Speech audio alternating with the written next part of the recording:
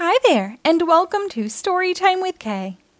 Today we will read The Smart Cookie by Jory John and Pete Oswald. This book was published by HarperCollins in 2021. Greetings, I'm a cookie. I live in a bakery on a street corner near a river. Come on in. Welcome to our little community. It's a warm and supportive place to spend some time. Pretty fantastic, huh?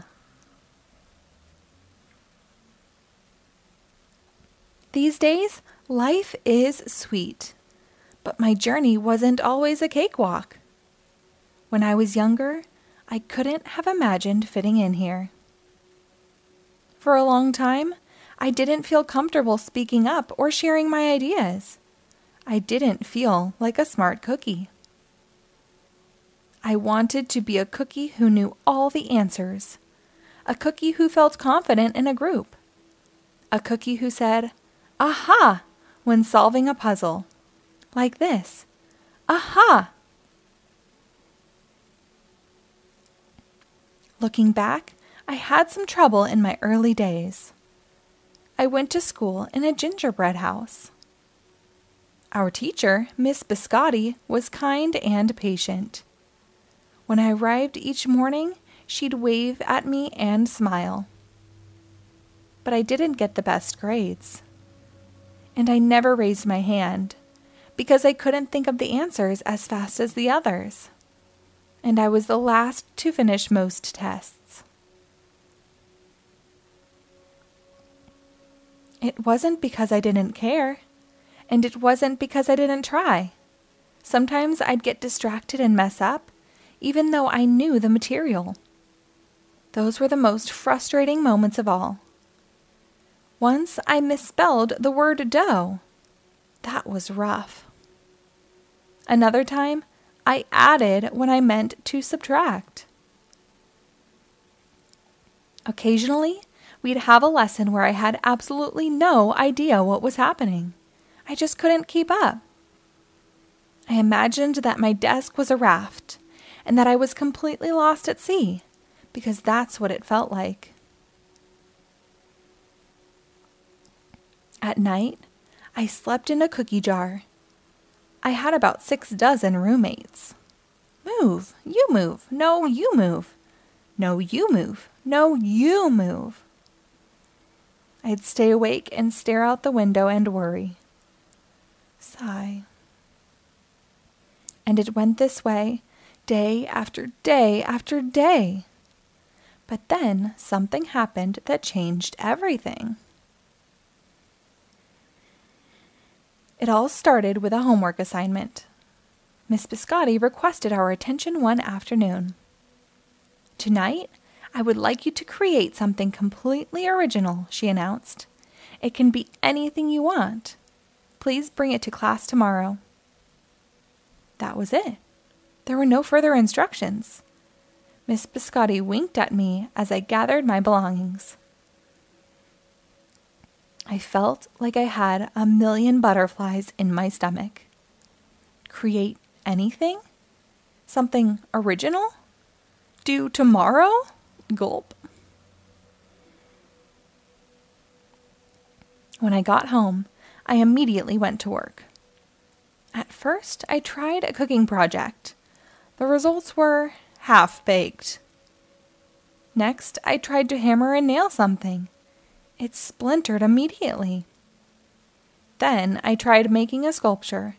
It was a complete bust. I wondered if I was about to fail yet another assignment. I was stuck. I stared out the window and watched the rain hit the river. There was something mesmerizing about the water.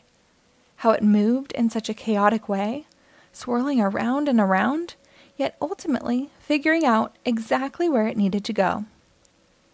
Suddenly, I had an idea. I decided to write something original, a poem. I came up with a title based on how I'd been feeling. My Crummy Days. After that, The rest of it seemed to fall into place. I wrote and I wrote. I lost track of time. An hour went by in a flash. "Aha!" I said when I was finished. I couldn't sleep that night, but it wasn't because I was worried. It was because I was excited. I felt like I had really accomplished something. I felt smart. The following day, Miss Biscotti asked for volunteers to share what we'd created. One kid showed off his original frosting art.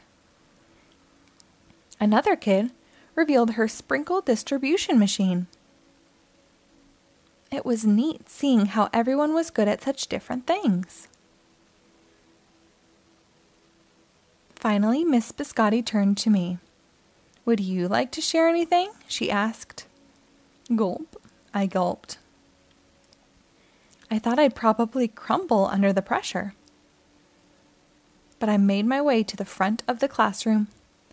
I noticed my hands were shaking. My mouth went dry.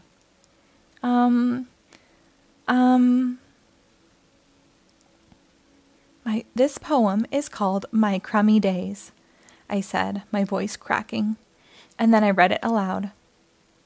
As I spoke, I noticed some kids nodding at certain lines. Other kids laughed at parts that were supposed to be funny. As I built toward the finale, I felt myself becoming more confident and animated. And in the end, everybody clapped and cheered. I promise you this, I'll never, ever forget it. Miss Biscotti was beaming. "No one but you could have written that poem," she said. "It was completely original." Aha! I had done it! I'd created something and shared it with the world. Well, my world at least. The rest of the day was a blur. By recess, I was already planning my next poem. I would call it My Sweet Morning. Aha! I thought when I came up with the title. Later that afternoon, Miss Biscotti handed me a note. It said that I should keep on writing no matter what. That meant so much to me. School was a bit different after that. I wasn't so scared to raise my hand or ask a question, or share my work. Sure, some things still don't come easily for me as they do for others. But now I know that you can be smart in many different ways. You don't have to have the answers to every question or suddenly be great at everything all at once. You just need a chance to try all kinds of things, to find out who you are and what you like to do. As for me, I learned that I can write and I can think up great ideas. And I've found plenty of other things I'm good at too. I no longer feel lost at sea. It's more like floating down a river. And the best part is, there's always more to learn. Because we're all smart cookies. The end. Thank you for reading along. Be sure to rate and follow us for new episodes posted daily.